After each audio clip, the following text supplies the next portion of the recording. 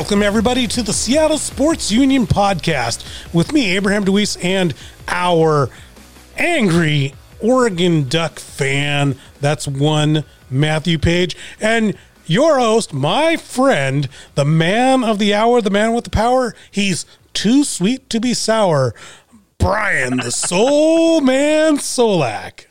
Wow, what an introduction. What's up, guys? How you doing?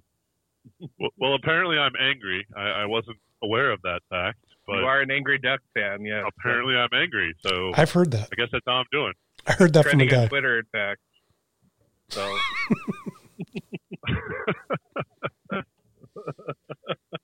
Anyways, everybody's doing well? Yeah, doing well. I mean, actually, no, I'm not doing well. I just want to say this, like, when you're on the freeway and people are not doing the speed limit, can we come to a consensus as a voting public here in 2020 as we vote, this coming November, that we should perhaps summarily remove camping from the fast lane? I thought you were going to ask for people who aren't going the speed limit to be dragged from their cars and shot, but no. Matthew Paige, this is much more moderate. That's another program. I can advocate for this. This is much more moderate. This is not the Spanish Inquisition. I would not expect. No. You should not expect no these one things. ever expects the Spanish Inquisition. No, I'm just saying I don't like these people. I'm not a fan. Okay. But I don't want them executed. God dang it, Matt Paige. I don't want them executed. How about that? Well, everyone, don't listen to Matt, okay? How about, don't listen to Matt. How about gently nudged with my Jeep off the road? Fair enough. You can bring my joke. You can bring me some business. I'll come tell him off the road after you nudge him off. Ooh, the toe father has spoken.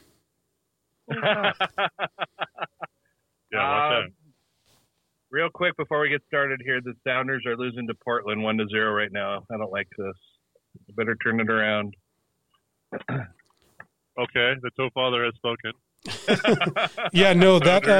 Sounders, did you hear that? You better get your act together. No, I was watching that. I was also watching the slap and tickle fight that they do call the NFC East. And no, neither result has been interesting or. Well, did you see the metaphor for Daniel Jones's career? No. He broke free from the Eagles defense, ran for 80 yards, and fell over at the 8-yard line. No, I saw that. That was kind of hilarious. That's awesome. Let's get this started. Well, go ahead. Do you have one more thing to say? No, I was just going to say that's the metaphor for the NFC East as a whole. No shit.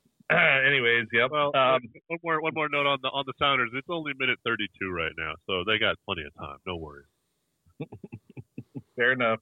Let's get started. Seahawks just had a bye week. Something happened on Sunday, and it's really bothered me. And we're going to start it off the show.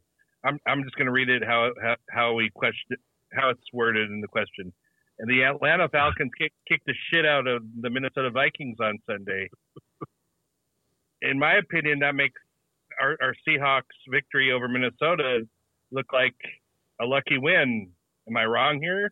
I mean, convince me that was a quality win against Minnesota. I mean, Atlanta's had 0 wins on the season, and they go into Minnesota and they blow them out. Wait, so you mean that makes our win over Atlanta look lucky? No, now Minnesota, in fact. I mean, well, either or, either or. But I thought when we beat Minnesota, I thought that was a quality win. But now, to me, it looks like we got lucky. I mean, we beat a bad team.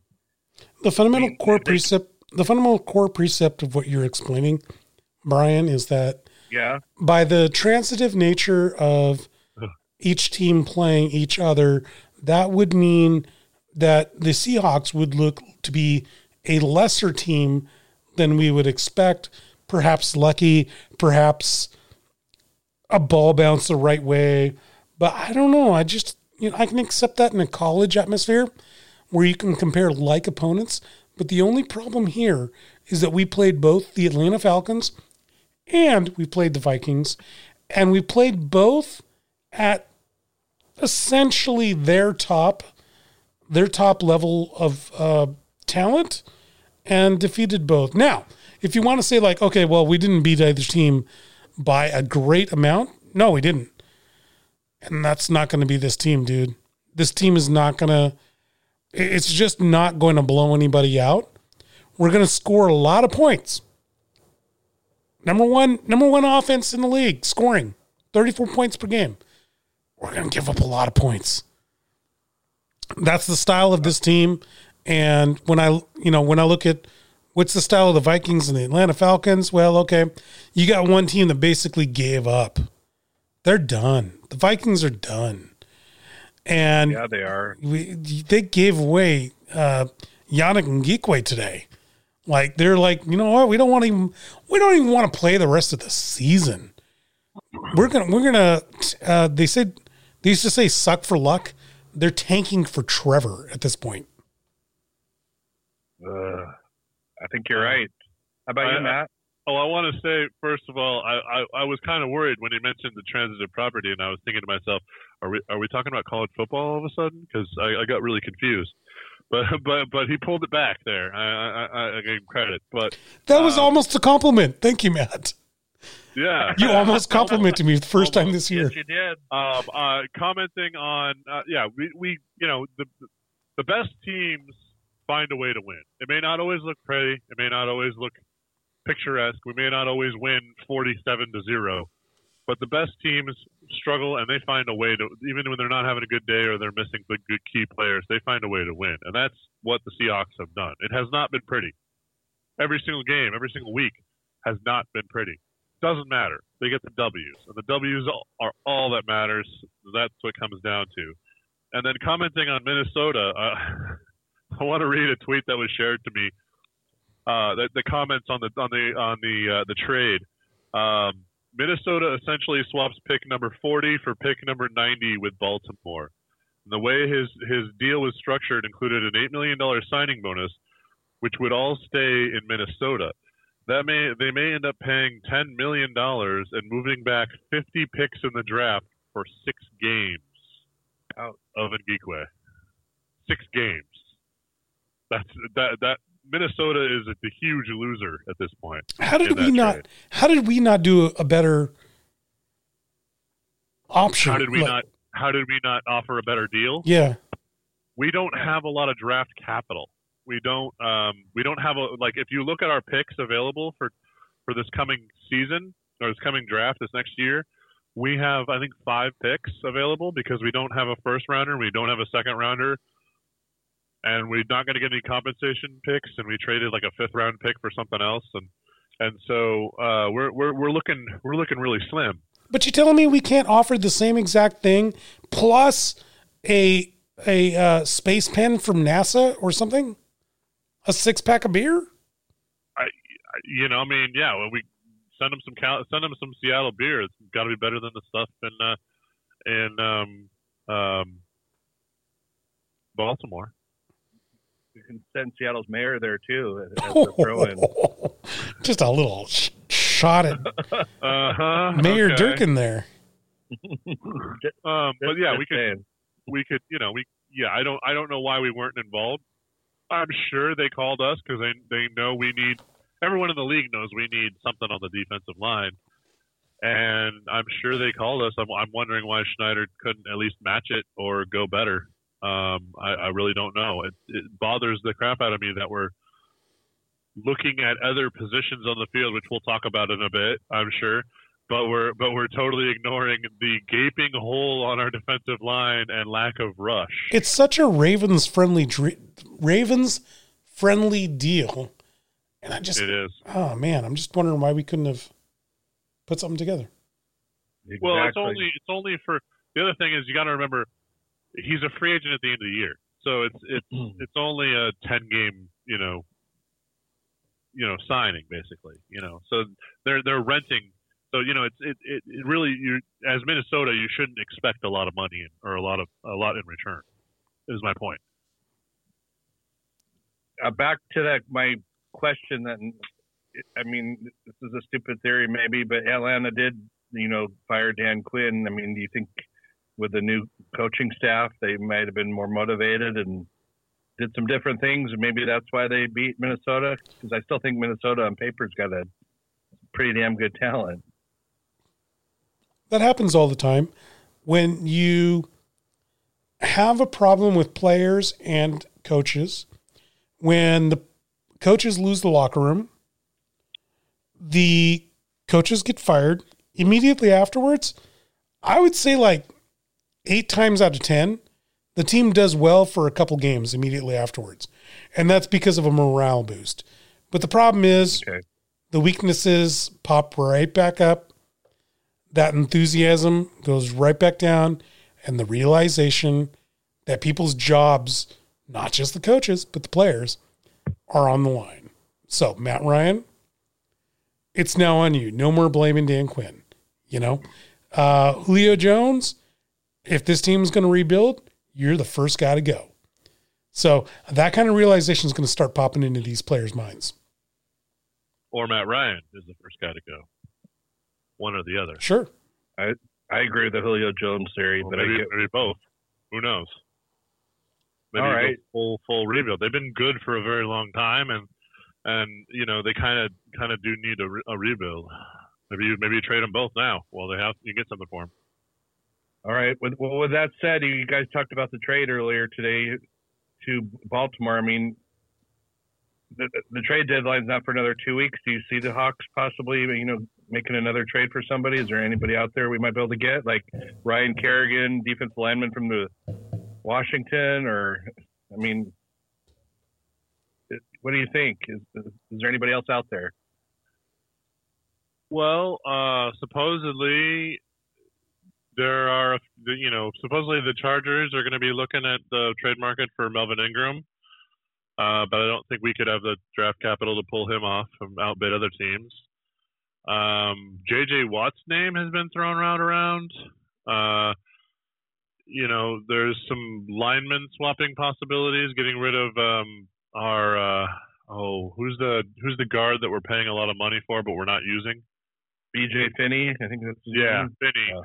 Who's sitting a third on our depth chart in our offensive line. I mean, he's way deep in there, and we're paying him tons of money, and it's kind of pointless. But somebody might want him, or accept the salary dump, as long as we take on a bad salary in the other direction as well. I don't know. There's a lot of possibilities. One thing's for sure: John Schneider will be looking to improve the team somehow. We just made a signing for our linebacker depth. That'll help.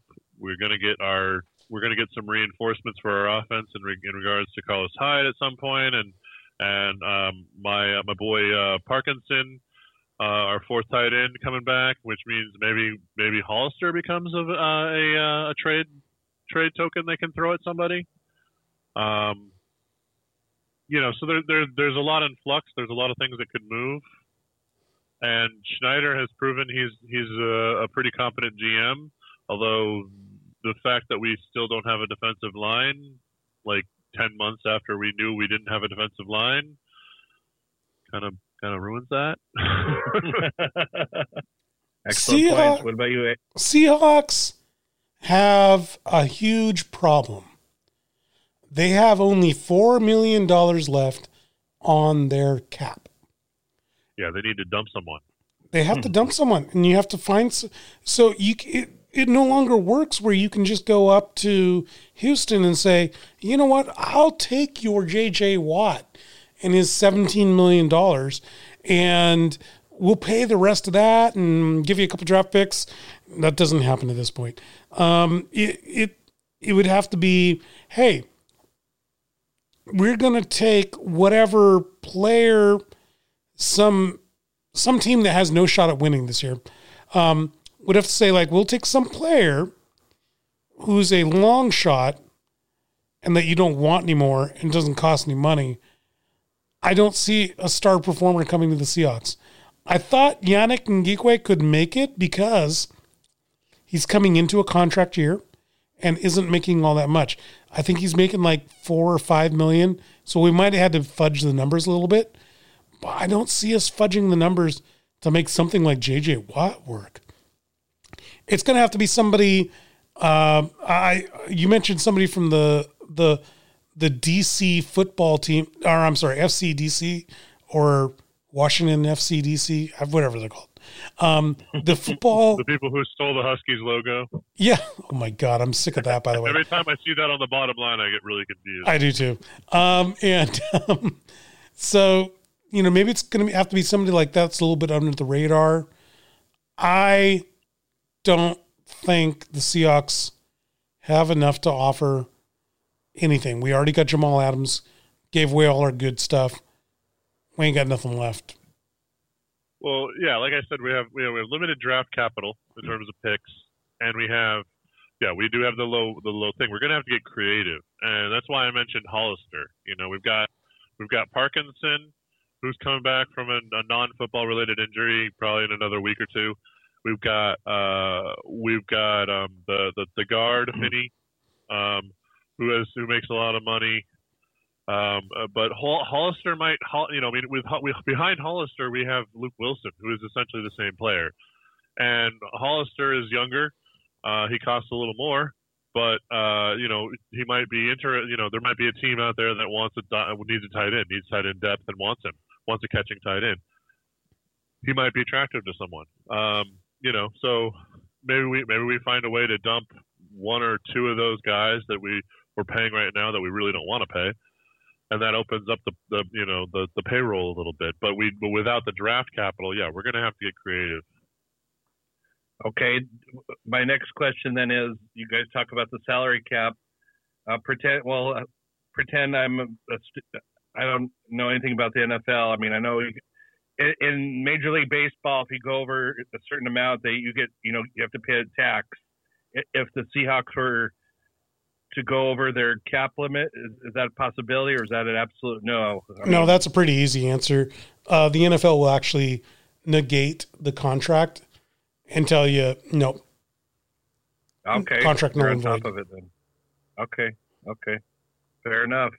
I forget what you guys brought up. Michael Kendricks. I mean, linebacker. He played for us the last couple of years. He is now back with a football club. I'm excited to have him back because Jordan Brooks might as well be sitting on the bench the rest of the year. He hasn't done jack. Well, he's hurt at the moment too. I understand that, but like we've talked about previously, it was a wasted draft pick. He might be good in a few years, but is Michael Kendricks going to get some playing time? Or, I mean, what do you guys think? I think they brought him in because we lost Bruce Irvin for the rest of the year. So our linebacker core is a little light. And with Brooks being banged up, and not really being a linebacker, we needed some depth there desperately, and I think he adds a good some good depth to that position. He's proven he's a competent linebacker in the past for us, and he's really I think he's a depth addition really. Jordan Brooks is not good. Cody Barton is not good enough. And Ben Burke-Irvin is a nice guy who gets to cover kickoffs and wear the uniform. He gets to wear the uniform. Yes, that is true. There is, like Matt said, with the absence of Bruce Irvin, there is no Sam, strong side linebacker. There is nobody to replace him. And the fear that Cody Barton will not turn into a star in this league, and the fear that Jordan Brooks is a bust, is why Michael Kendricks is back on the team, even with his pending legal problems. Interesting. So you think Seahawk management realized they screwed up? Then you're saying they know what Michael Kendricks is, they know what Jordan Brooks is, and they know what Cody Barton is, and of course Ben Burke-Irvin. And they're saying that this veteran is better than those other guys.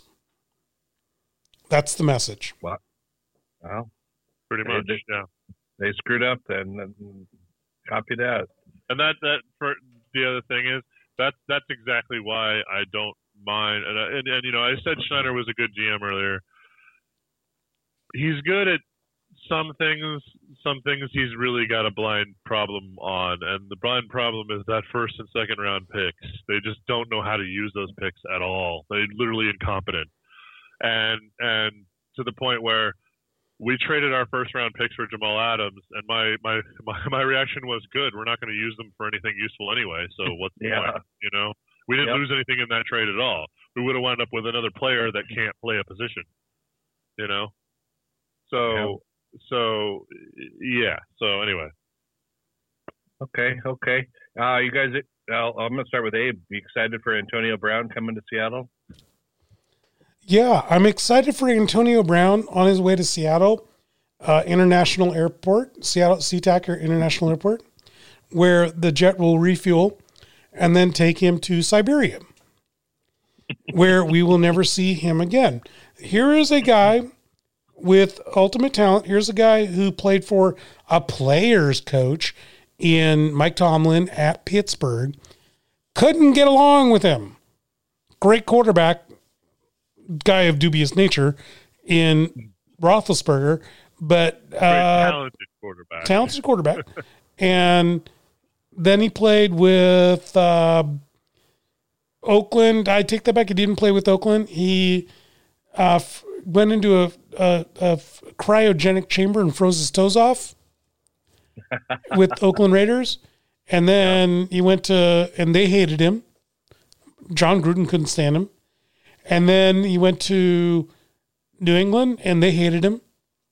He lasted 1 week in New England, yeah. Yeah, no, if you're telling me that Belichick, if you're telling me that Tomlin, and you're telling me that Gruden, Super Bowl winner, multi-time Super Bowl winner, you telling me these coaches hate this guy? Goodbye. I don't want you to even touch down in this city. I want you, on that fast plane, that SST supersonic transport to whatever BS place in the world is and get you far away from my hometown. But Russell Wilson says he deserves a second chance. And when Russell talks, we're supposed to do what he says. No, I don't think so. Tell me why. Russell Wilson is the quarterback. He is doing his duty. He's doing his job very well this year. There are almost no complaints in that regard. I think in the first half of every game, he tends to hold on the ball too long and gets sacked a couple times. But anyway, but other than that, his play has been incredible. He needs to stick to quarterbacking. He's not the GM. He's not the manager. And the honest truth is that he has two amazing wide receivers right now already on the roster. And I'm with Abe.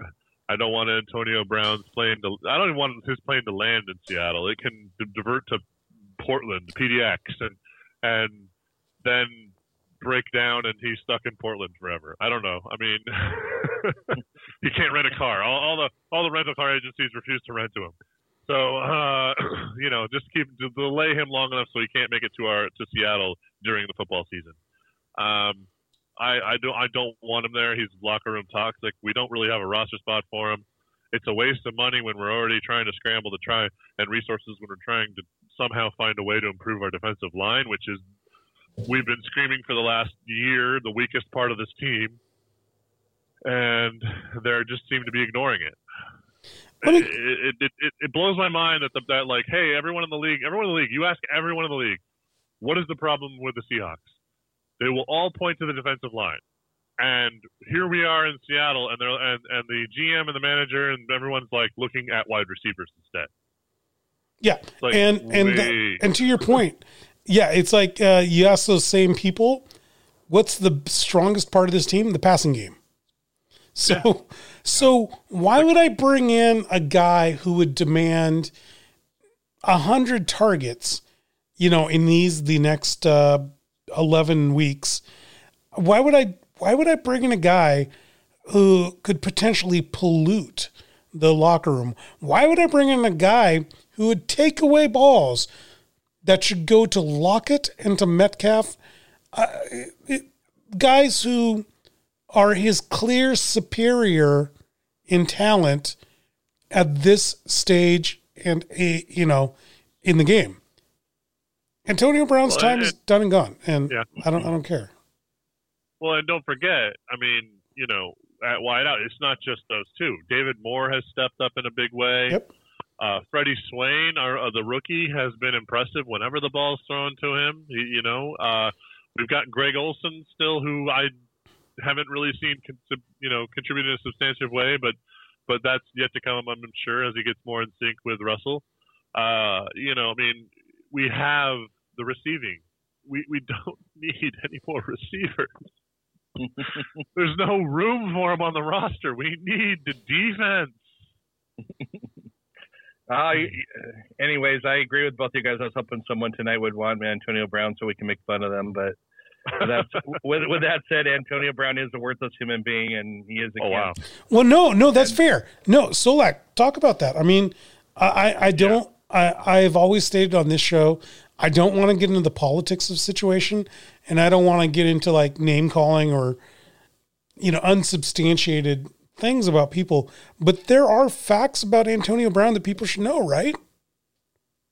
About his character. He's.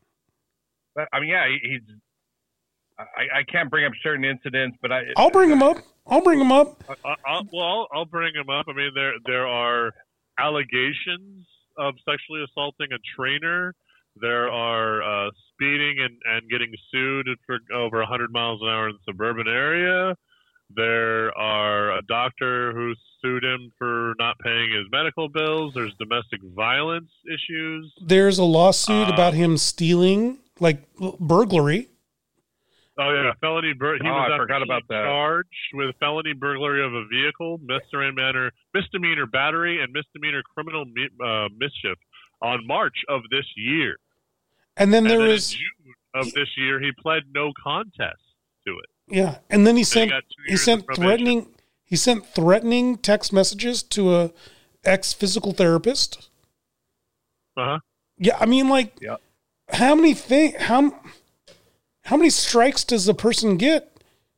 Well, I mean, even if you want to, those are allegations, but he was convicted. He pled no contest to felony battery, burglary charges. He got 2 years of probation and 100 hours of community service, a 13-week anger management counseling program, and a psychological evaluation. And that happened in June, so just 4 months ago. Damn. I mean, they're talking about letting him back into the league. Why? I mean, for example, there's another wide receiver who is disqualified at the moment, but hoping to get back in and into the league, and that the Seahawks have already supposedly come to an agreement with, and that's Josh Gordon. And Josh Gordon's problems are further behind him than 4 months ago. He just has substance abuse, though, right? It's not. He wouldn't say it's abuse. No. He basically, the dude likes to get high. All right, he wants a little weed.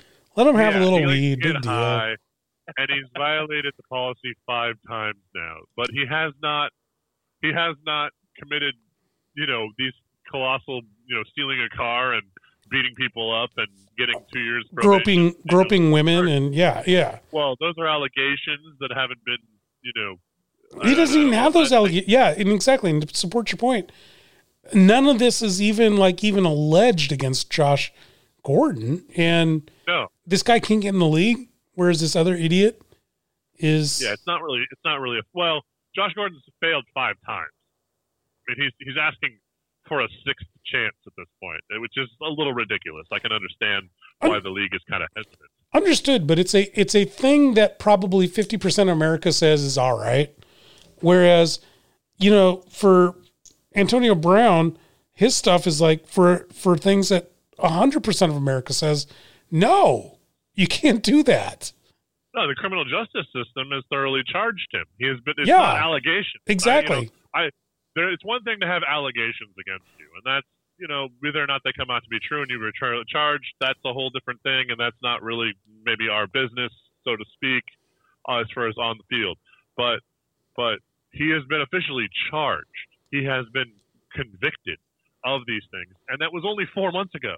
And Josh Gordon, his crime is he likes to get a little high every once in a while.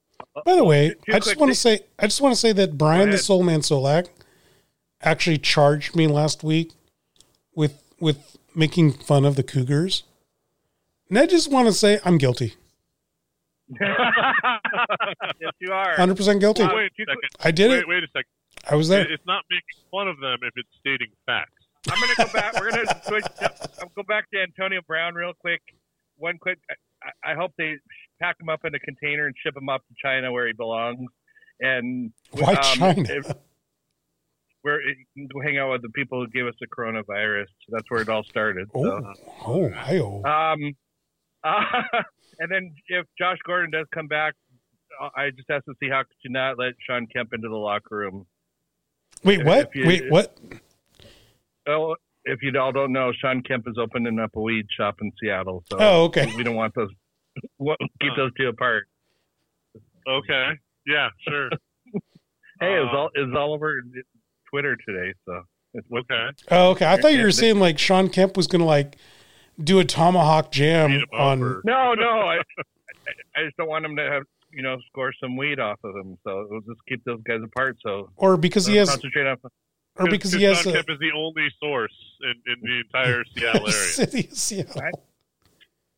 I also thought maybe you might say he might get him pregnant because he just had 9 illegitimate children. No, he has 18 kids across the country or something ridiculous, right? I think it's 9, but yes, it's all across the country. That is true. Moving on, Rashad Penny is still out. Carlos Hyde is still nursing a shoulder injury. I mean, are we screwed basically for backups? Who's Rashad? Should we worry Rashad Penny doesn't sound familiar. Did I say his name wrong? Penny? I'm sorry. Is that a Seahawks player? We have a running back named Penny. Oh, okay, fair enough. No, to answer your question, we have good backups, please. To answer your question, are we screwed? I don't know if screwed is the right term. I do concern myself though that we are putting with Carlos Hyde's injury, we are getting a little bit thin, and I don't know where we're going to get another running back off the waiver wire at this point. And that's why the Antonio Brown thing frustrates me. It's if you went and told me okay, well, they're going to go get Le'Veon Bell. I actually, even though I hate Le'Veon Bell, I don't like the guy. I think it would make sense. It would make sense. Yep. Yes. Yep. Yes. It would logically fill a hole. Yeah, no, I'm not too. I mean, it's hilarious that the reason why I was excited that we got Carlos Hyde was because he never gets hurt, and then of course he gets hurt. That's the Seahawks. I think that's just our luck with running back. But that's why we signed him. The dude has always been durable in his career, and he's not going to impress you, but he'll show up and he'll carry the ball every Sunday. But I mean, I don't think it's too serious. I don't think he's going to miss too much more time.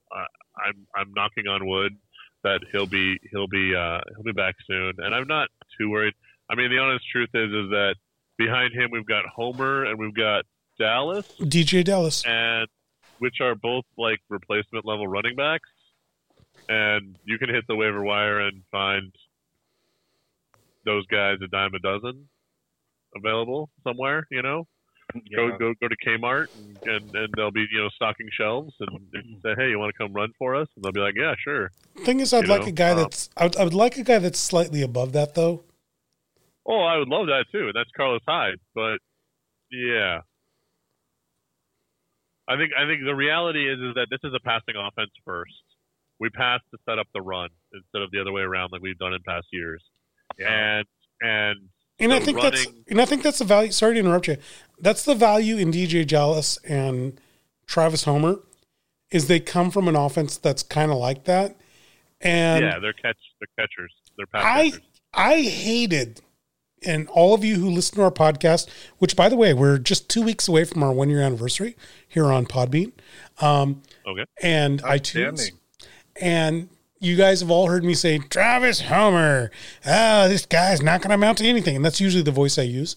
And sounds like you. The fact of the matter, though, the fact of the matter, though, is like if you switch to an offense that's pass oriented, as we have seen this year, I'm starting to like this guy because what he does well is run with the, run on those trap draws, run in a down where the defense doesn't know if it's a pass or run.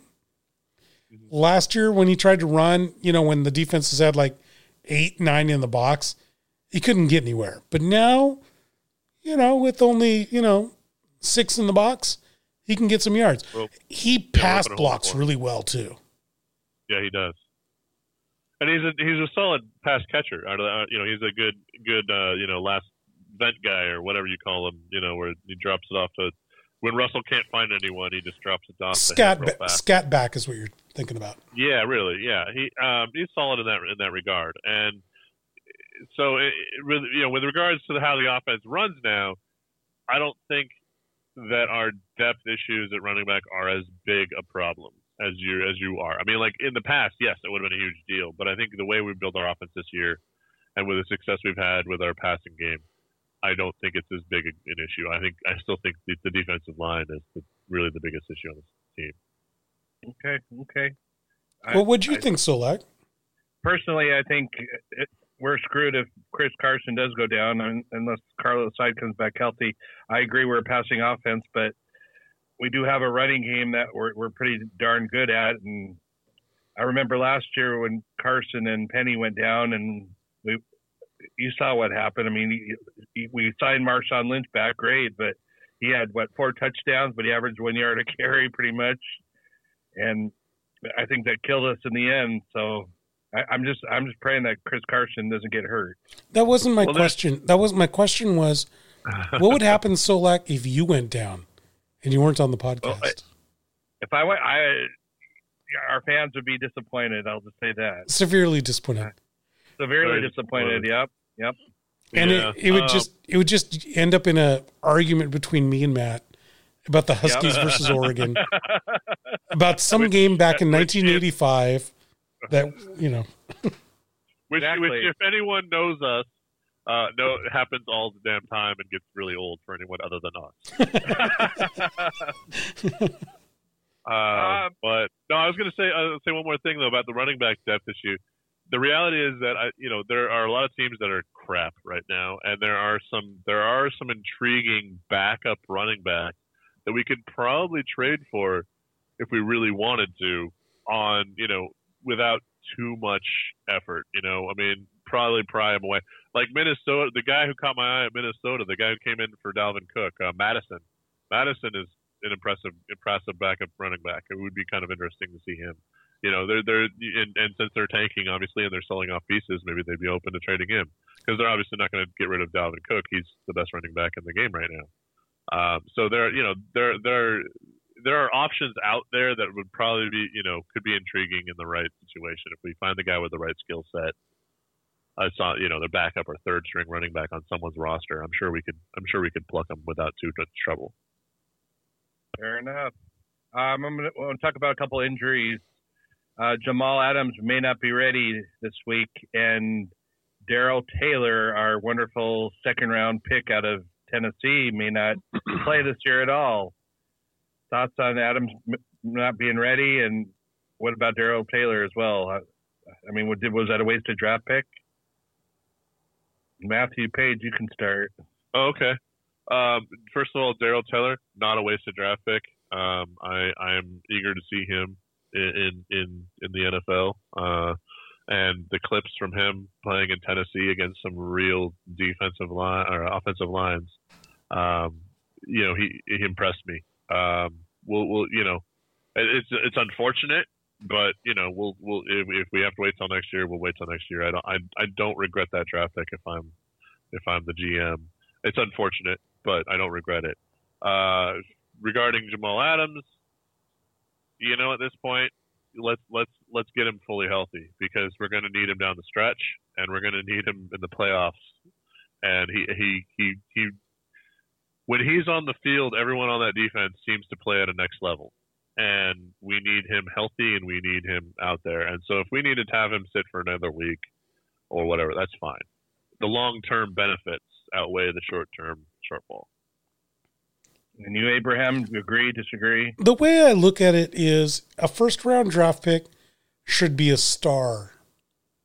A second and even a third-round draft pick should be a good, slightly above replacement level player. A starter. A starter.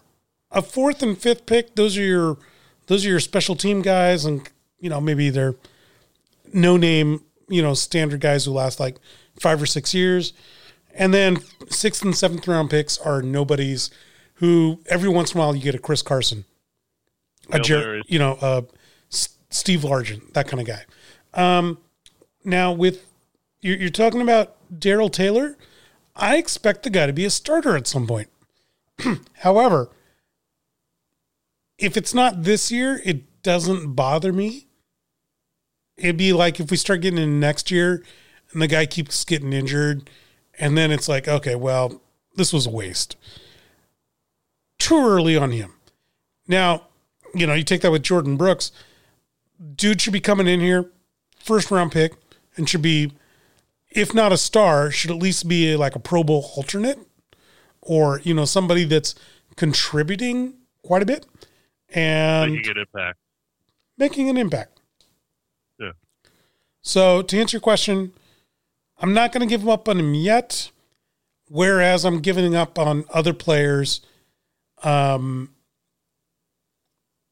LJ Collier or Jordan Brooks. Where he was selected does not deserve us giving up on him yet. Fair enough. How about Adams being out? It might be out. It still hurt. Do you think we should sit him another week? Yes.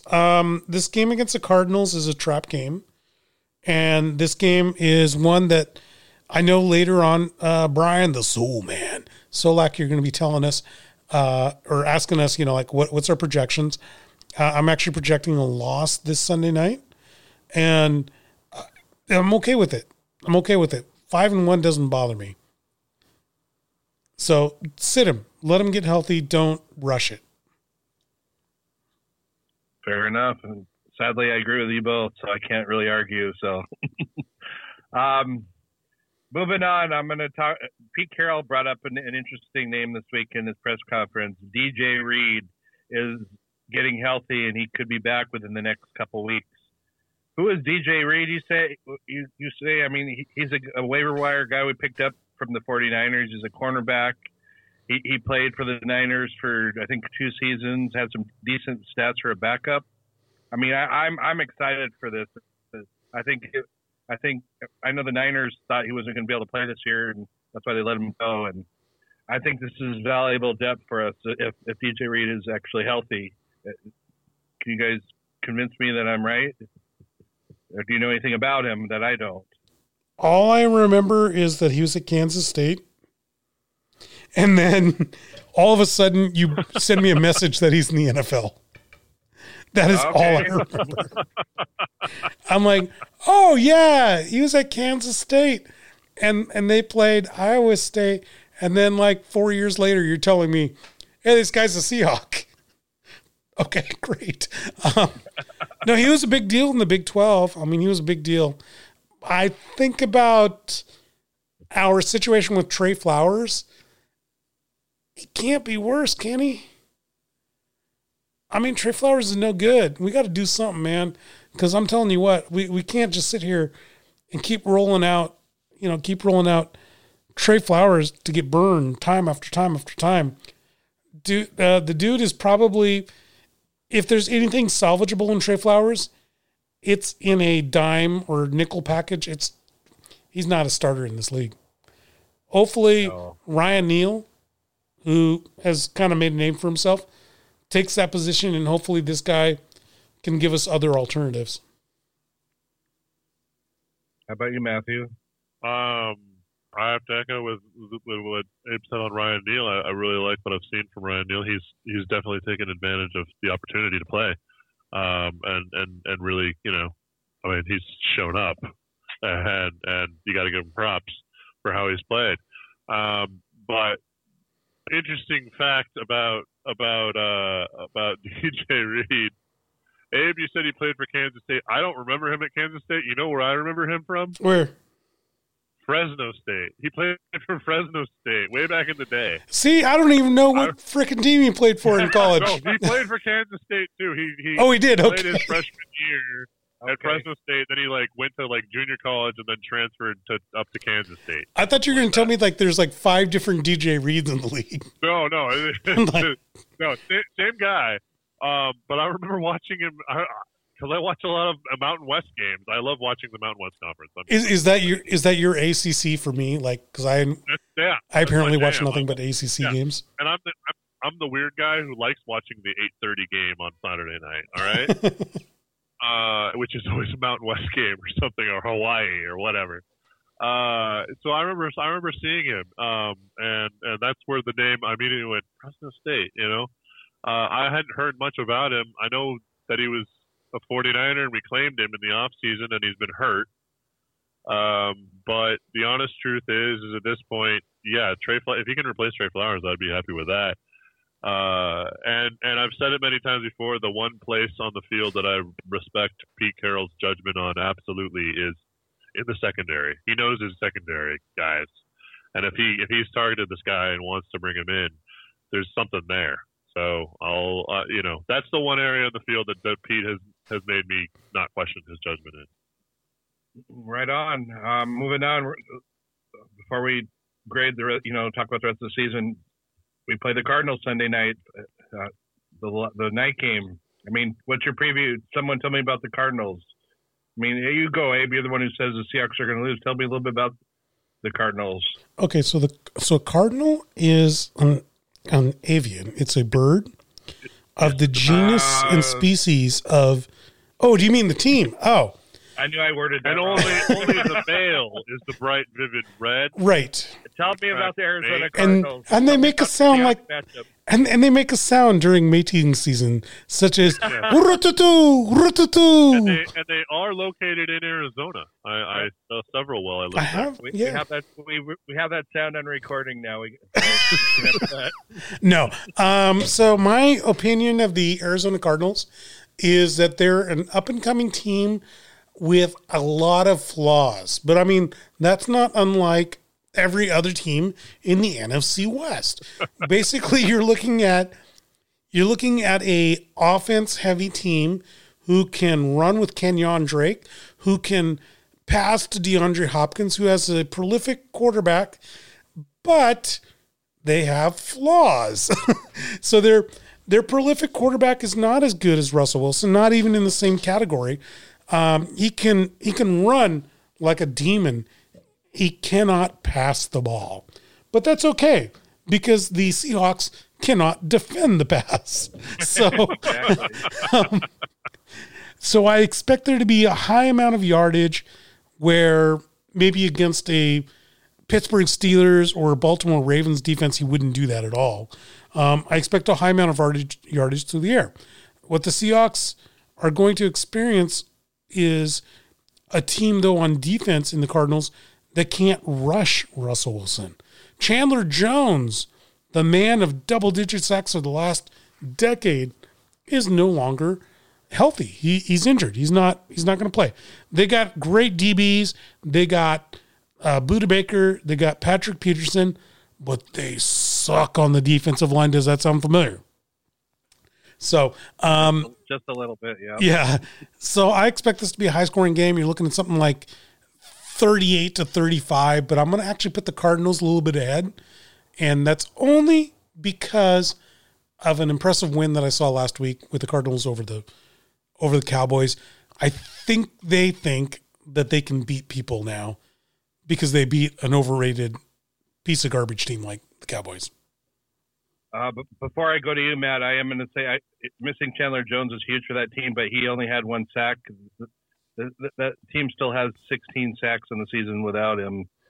I mean, compared to what Seahawks have 9 sacks. I mean, their pass rush isn't much better than ours, but I still see them getting 3 or 4 sacks against us Sunday. Anyways, Matthew Paige, what's your opinion? Well, first I'll address your point, and I want to draw your attention to a guy named Jadeveon Clowney, who never draws many sacks in his stats, but they have to double man him on the offensive line. They have to put two guys on him, which opens up the other side or other players to go and do the sacks. So losing a guy as prolific as Mr. Jones has serious impacts on the other rushers on the team as well. It's not Agreed. just he only has one. It's now the offensive line doesn't have to worry about him. They can focus on the others, and so it definitely does add up. I'm optimistic about this team. I'm not as high on this game. I'm not as high on Kyler Murray as everyone else. Fantasy rosters not discussed. I may have him in one of my fantasy leagues, but I benched him immediately for Aaron Rodgers.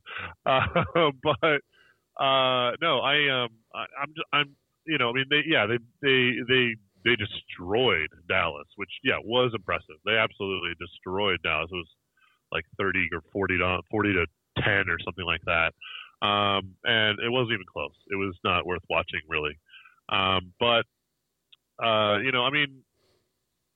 They on passing attack on paper, they've got one of the best wideouts in the game right now, and they've got the greatest wide receiver in all time still there as well, who even in age 40 is still 5 times better than most receivers in the league. And they've got a good Drake is a real weapon out of the backfield. They're organized, and they're together, but they're young and they make dumb mistakes, especially Mr. Murray. So I don't know. I'm going to have to lean on Russell as being the edge here because they have a lot of same flaws that we do, and they're built kind of similarly. But we've got the far edge in the quarterback position and the competency behind in the quarterback position. So I'm gonna say we come out on a win. You have a score? Just curious. Well, we never win pretty, like I said earlier. So it will be a higher scoring game. I'm gonna say 38-35. That's what I said. Okay. Is that what you said? Yeah, but you're flipping it. You're flipping it. Yeah. Oh, okay. Well, then I'll change mine. I'll say 41-39. Oh no, I was going to take you for the exact score, and raise you a beer. Oh, okay. Do it. I agree with both your assessments. But I see Budda Baker intercepting Russell Wilson late in the ball game and returning it for a touchdown, and Arizona's going to win 34-30. That is my prediction on Sunday. What do you guys want to bet? It's going to be 6-6, like that Thursday night game, like 3 or 4 years ago. That was awful. I see your Budda Baker interception, and I raise you a Bobby Wagner fumble recovery for a touchdown. Okay, fair enough. Dude, that 6-6 game like 3 years ago, I texted my cousin who lives in Phoenix, and I said the NFL should not award a tie. They should award a loss to both teams. A loss for both teams. It was a bad game. It hurt to watch. It really did.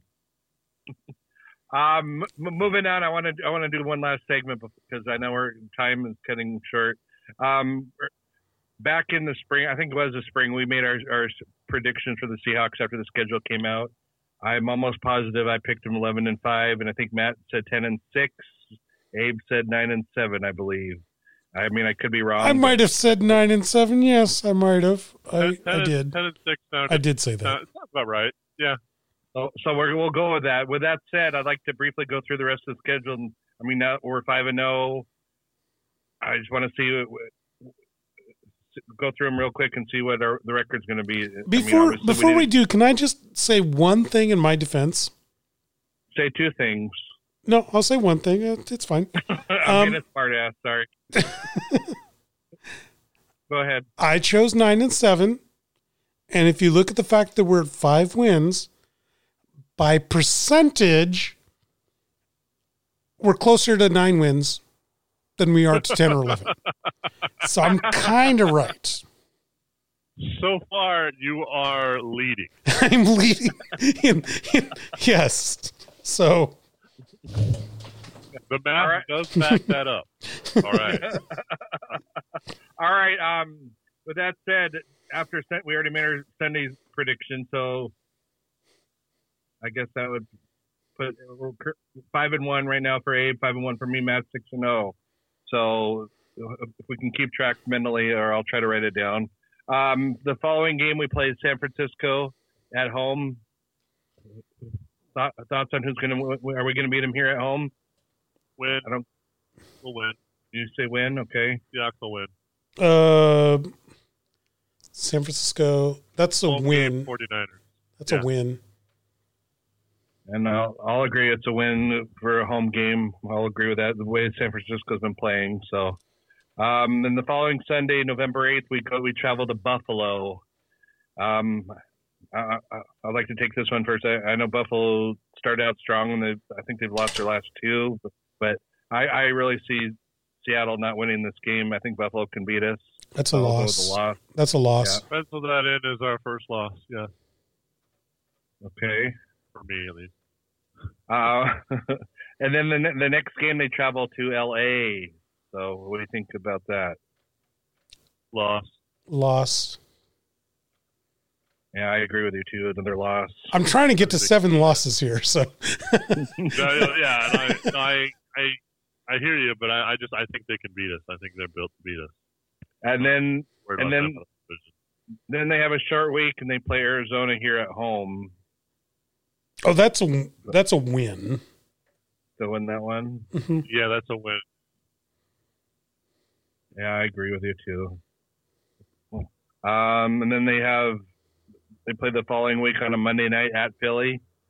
Oh, that's a win. Oh my God, that's a win.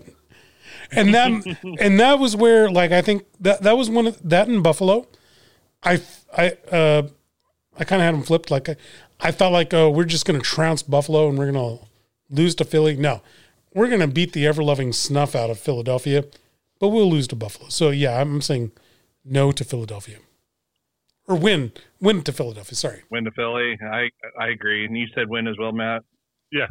Okay. And then I'm going to combine the next 2 weeks. They played New York at home, the Giants and the Jets. Both wins.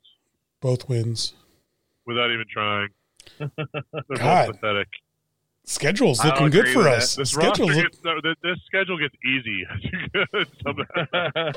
I'm going to be honest. Like, where I'm worried is, like, only NFC West. Like, those are the ones where I have to think, like, oh, I don't know. Yeah, no, I'm with you. Like, I'm looking at this schedule that's ahead of us, and it's like the only ones that I care that worry me are obviously the Bills, and then the NFC West. Okay, and then the following week they travel back and play Washington. Win. They don't have a quarterback. I mean, how are they going to beat us if they don't have a quarterback? They don't have a team. I'll say win as well. They don't even have a team nickname. No, and apparently there was a report that came out earlier, like this week, that said that they might play under the same no name next year too. They're so bad and broken as an organization, they can't come up with a name within a year. I think the NFL should force them not to have a team nickname until they win and get into a playoffs game. You be good, then we can start talking about a nickname. Good point. Following week, they play the Rams here at home 2 days after Christmas. We're going to split it, the Rams, so I'm going to say we're going to win that one. Ah, damn it, Matt! You said the exact same thing. I was going to say we're splitting with the Rams, so take the opposite of what I picked earlier, which I think I said win. This one's no. I think last time I said loss. This one's a win. Yeah. They beat us at their house. And we win at our house. I'm going straight up split on the NFC West, to be honest. I agree with that. And then they close the season at San Francisco, and I'll definitely say loss there. I'm trying to think of how many. Okay, I said loss. So I only have 2 losses so far. Yeah, I'm going to say we'll blow the last game at the 49ers. They're okay. What's the loss? I think I said we beat the 49ers, so I'm going to say loss. And I'm going to say this time, though, the loss will be at lesser than the yardage that Hollister lost the game. So instead of a yard, it'll be half a yard from the goal line to lose the game. Wow. That is a good. That'll be. Go ahead. I think I projected a 13-3 next time. Yes, you did. Yes, you did. And then Abe's got 3. Abe's got 4 losses, so he says 12-4. And I say 12-4 as well. So I changed my answers. I need to stick with the 9-7. So we lose to all the NFC West teams. Every single time. Pretty much that's the only way you can make it happen at this point. Exactly. We go 0 for NFC West. We're not gonna lose to the Giants. Or the Jets. We are undefeated against non-NFC West teams. Or the Redskins. The Washington football team. Oh my God, that is such a garbage schedule outside of the first couple of weeks were hard. Well, no, and that's important because the reason why I said 9-7, I honestly thought Minnesota, Atlanta, and Dallas wouldn't be the hot garbage that they are. Yeah, exactly. I thought they had competent people running the teams. I was wrong. You were wrong, Abraham. Shocking. Wow. We got that recorded. There are morons running amok in Atlanta and Minnesota and Dallas, obviously. Hey, do we have time to grade the positions real quick? Let's grade the positions real quick. Let's do it. Yeah, let's grade them. All right. Well, I need to point out that you wanted us to grade them by elementary school specs. So in my elementary school, it was O for outstanding, then plus for good, then check for like a C level, competent, met, satisfactory, and then minus for everything below that. Is that how we're going to grade it, or are we going to use A, B, C, D, F? I think with our listeners, we probably should do A, B, C, D, F. All right. So Solack and I went to Catholic school where academics were actually important. Oh, really? Yeah. Okay. So we're not going to go. Like? We're not going to go with gold star. And you tried, Matthew Paige. Good job. No, we're going to use alphabet grades. It was elementary school. I mean, okay. Anyway, dude, go to no. Go to Catholic school in the elementary school. We got nuns hitting you with frickin' rulers and chalk. Mm-hmm. And I did get hit with chalk, by the way. I deserved it, first of all. I had a math teacher that liked to throw the dry board eraser at me because I wouldn't shut up. Chalk hurts more.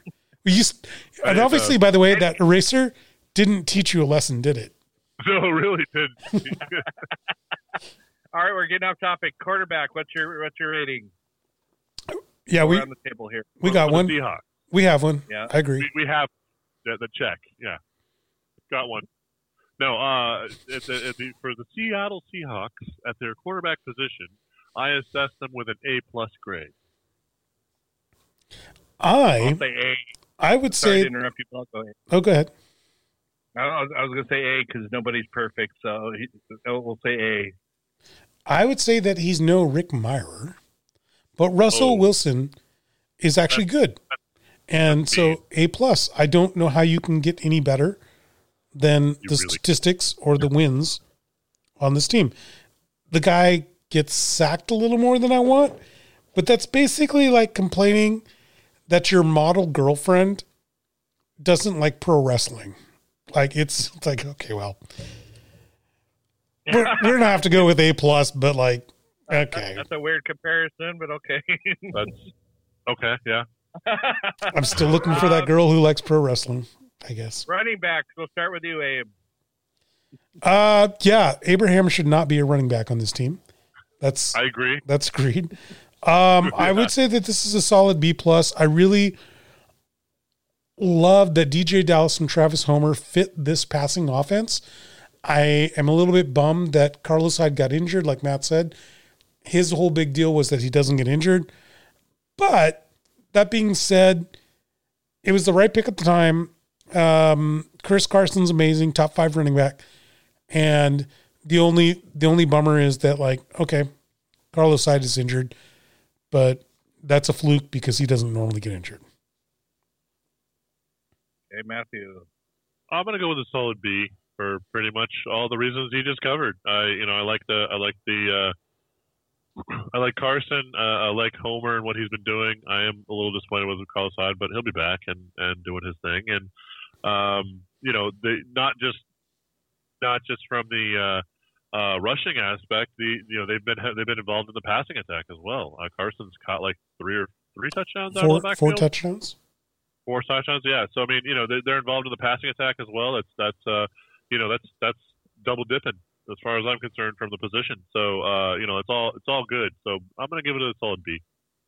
No, I agree with both of you guys. I'll go B as well for all those reasons. And I've never said this before, but every time I think of DJ Dallas, it makes me think of a movie back in, I think we were in high school. Abraham, and I'll leave the first name out, but it's Blank Does Dallas.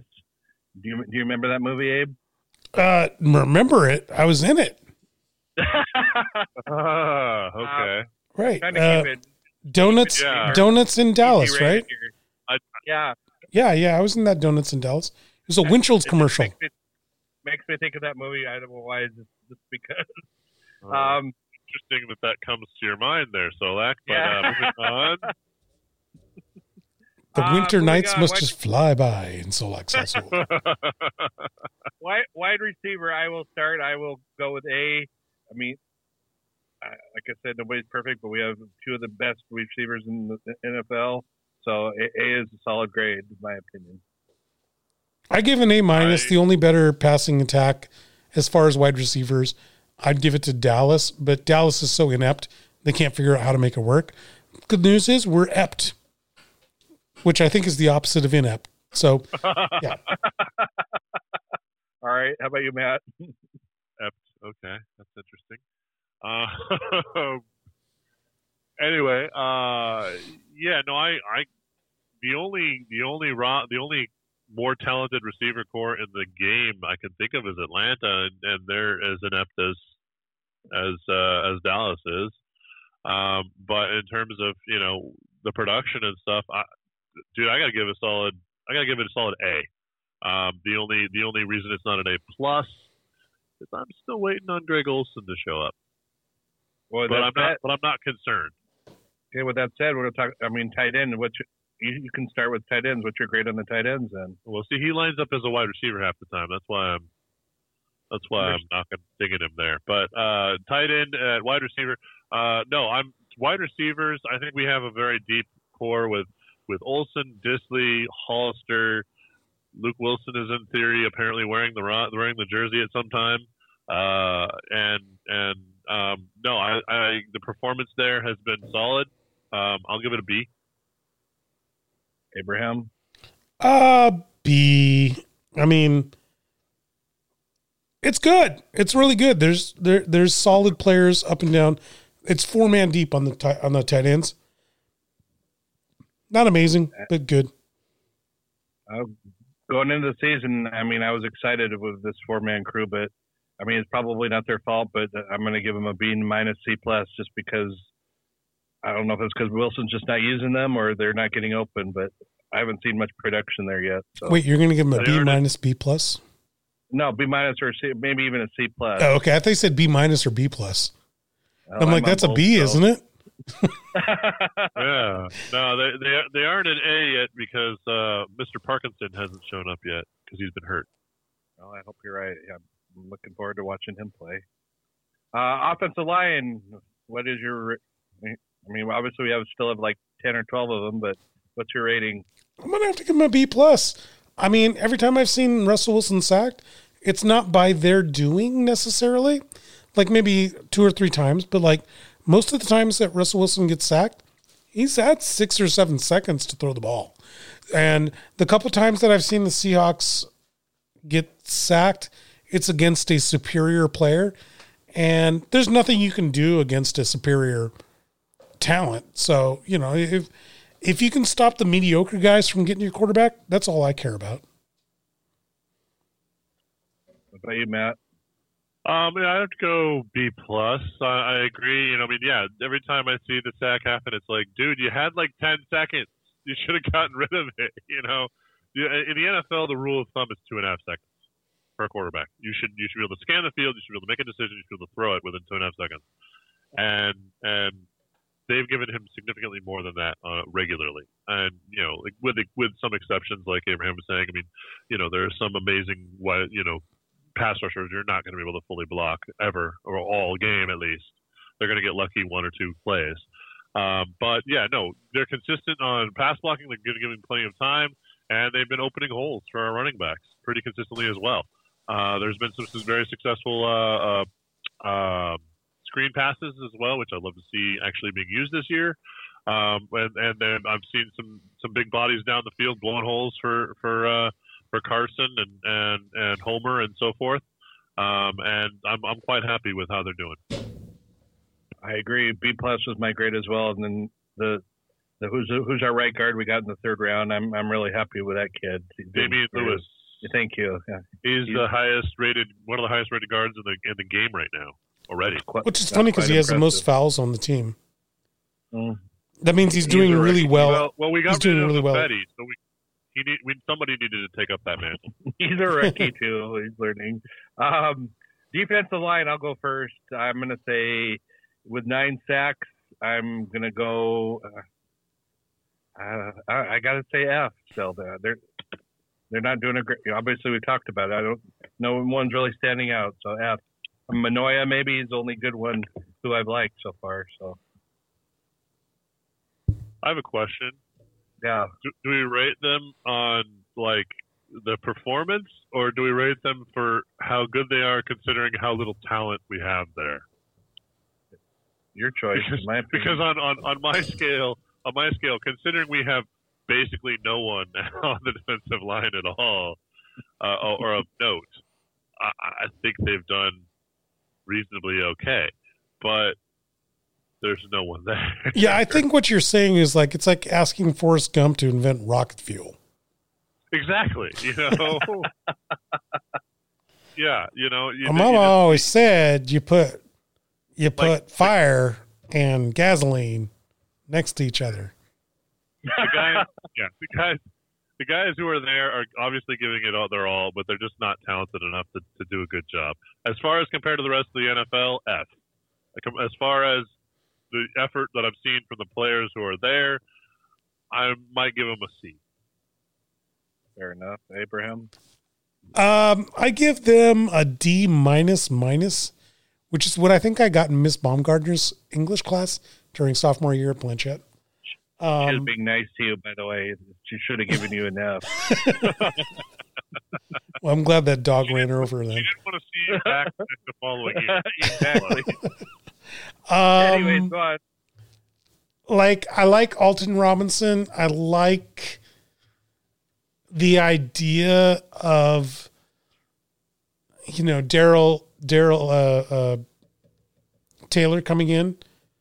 I don't like any of the other guys.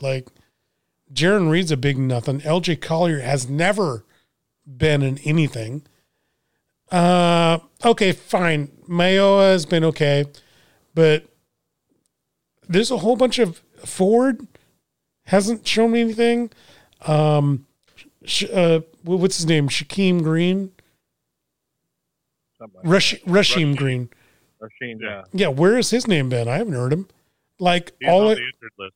Oh, well, there you go. The most important ability is availability, and the guys who are injured, they're not there. The guys who are there, they're not doing anything. So D minus. Fair enough. Linebacker core. Matthew. Linebacker core, they're trying to cover for a lot of people, but in terms of their individual play, 2 out of the 3 are 2 of the best linebackers in the game. The third one has been Jordan Brooks because of Bruce Irvin's injury, and that's a big no-no. So 2/3 is an A and 1 is an F. So I'll give it a C+. Yeah, similarly with me, like it's maybe a C plus, just flat out C. Let's go C flat. C flat, okay. C flat. I mean, as amazing. Not a C sharp. Not a C sharp. No Shannon Sharp here. So wait, is a C flat a C minus because the minus is flat? And okay. Not just flat. I love Bobby Wagner. I love KJ Wright, but disaster in selecting Jordan Brooks. Ben Burke-Kirven is nothing. Cody Barton has developed into nothing, which is weird because Ken Norton's a linebacker coach. Our defensive coordinator should know how to develop a linebacker, and he hasn't. So maybe that's an indictment on him. I don't know. But it's because the total population of linebackers are, like Matt said, they're either, prime rib, USDA A grade meat, or they're all, chuck roast.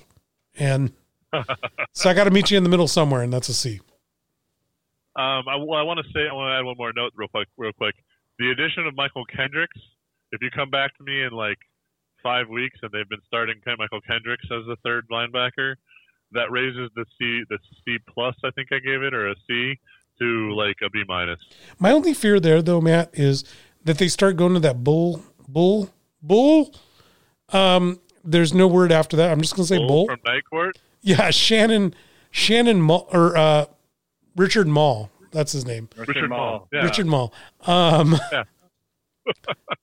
By the way, I love that scene, like where there's the next generation Star Trek fans and then the original Star Trek fans. And then he gives them both like the bull death grip instead of like the Vulcan death grip. Anyway. Oh, yeah. Yeah. Anyways. Yeah. So back to the topic. So linebacker. So Richard Mall, I would prefer him, playing linebacker than Jordan Brooks. And I don't know, with Michael Kendricks, here's what I worry about, is that they're going to do this bull about having a 4-3 lineup against like a 4 receiver set, which is something they did last year and just baffled me. I don't know if you guys remember that. I don't know if you guys remember, like, they just refused to go into a nickel package. And it's like, I'm sorry, as great as Wagner, Wright, and Kendricks are, they're really good. They run a 4-5, and you're putting them against receivers that run a 4-2.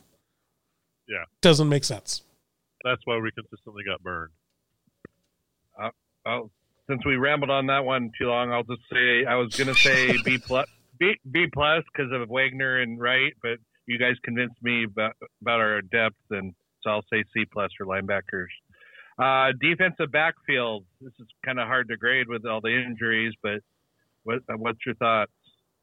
The one game they were all in there together, A. But overall in the season, that hasn't happened again, has it? No. Individually they're all great. Shaquille Griffin probably being the weakest as far as the main 4 starters, I guess. I really like what I've seen from Ryan Neal stepping up. Amadi, I think, is good in certain situations. Blair, I am bummed as heck to lose. I really liked him. I really liked what I saw. He was definitely developing into the next level. And Flowers continues to frustrate me. So on the whole, I guess I gotta say like a B minus.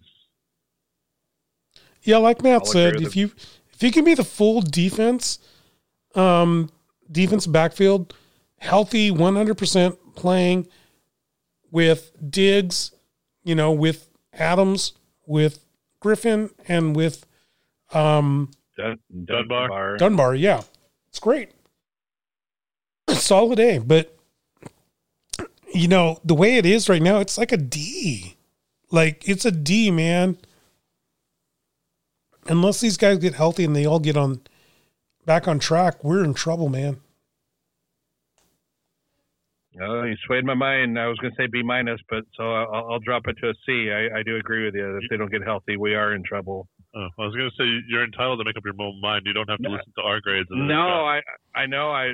But he made a good point. It's hard for me to say that, but he did. So, which I always make on every show in pretty much every segment. By the way, first of all, sure. Nothing but good points. Dude, it's great that you never bring that up. Except for when you talk back about my Cougars, but we'll talk about that at another time. No, we already determined. No, hang on. We're not going to let this go. We've already determined that you don't like the truth, and you hate to hear it. And I'm your friend. Truth, right? I'm your friend. I want you to know the truth, and that the Cougars are not good. And like I said, it's not making fun of the Cougars if it's stating a fact. That's right. All right. To all our listeners, we're going to have a Pac-12 preseason in 2 weeks, and we'll discuss who's a freaking better team here. Anyways, special teams.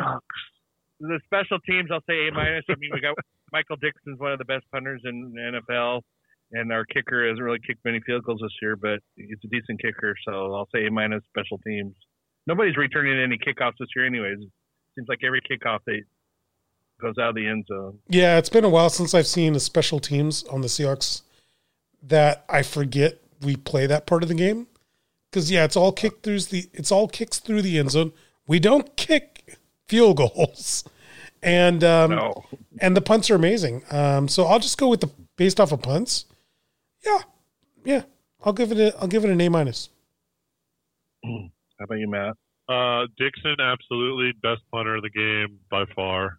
He's amazing, and so I agree. He also does a solid job holding for Mr. Myers, the place kicker, who really only shows up to kick extra points, and he doesn't seem to have a problem kicking extra points. So, pretty solid there. We have Homer doing the kick returns, but he never gets the return because everyone's kicking out of the end zone nowadays. And who's our punt returners? Amadi and we don't return punts because we keep giving up touchdowns. Yeah, we haven't really had enough there. The jury's still out, but the parts that we have played, I'll give an A- to. All right. Any quick shout outs? I'll go ahead and start. I'm going to give a shout out to the Bellingham Bells who we cover. They are looking for people to hire for next season. So if you guys anyone out there looking for a job who lives up near Bellingham, go to bellinghambells.com. You had to qualify it with that. I was like, man, the commute time would be a little rough, but it'd be nice. Exactly. It would be nice. How about you guys? Any shout I give a shout out to Rob English. He couldn't make it tonight, but we'll get him next time. And check out his podcast. That's SoCal Seahawk. And it's on Podbean and I believe Spotify as well. How about you, Matt? No shout-outs at the moment myself. I just echo that Rob English, he's the man. Check him out as well on his podcast, absolutely. And go Hawks. Go Hawks. Check out all our great podcasts here on Podbean at Seattle Sports Union as well. Check us out on Spotify, on iTunes, and like us on Facebook, as well as check us out on at Seattle Sports Union. That's on Twitter. And, of course, all our great articles at www.seattlesportsunion.com. My name is Abraham DeWeese. Our guest today was Matt Paige. And the man, the myth, the legend host tonight was Brian the Soulman Solack.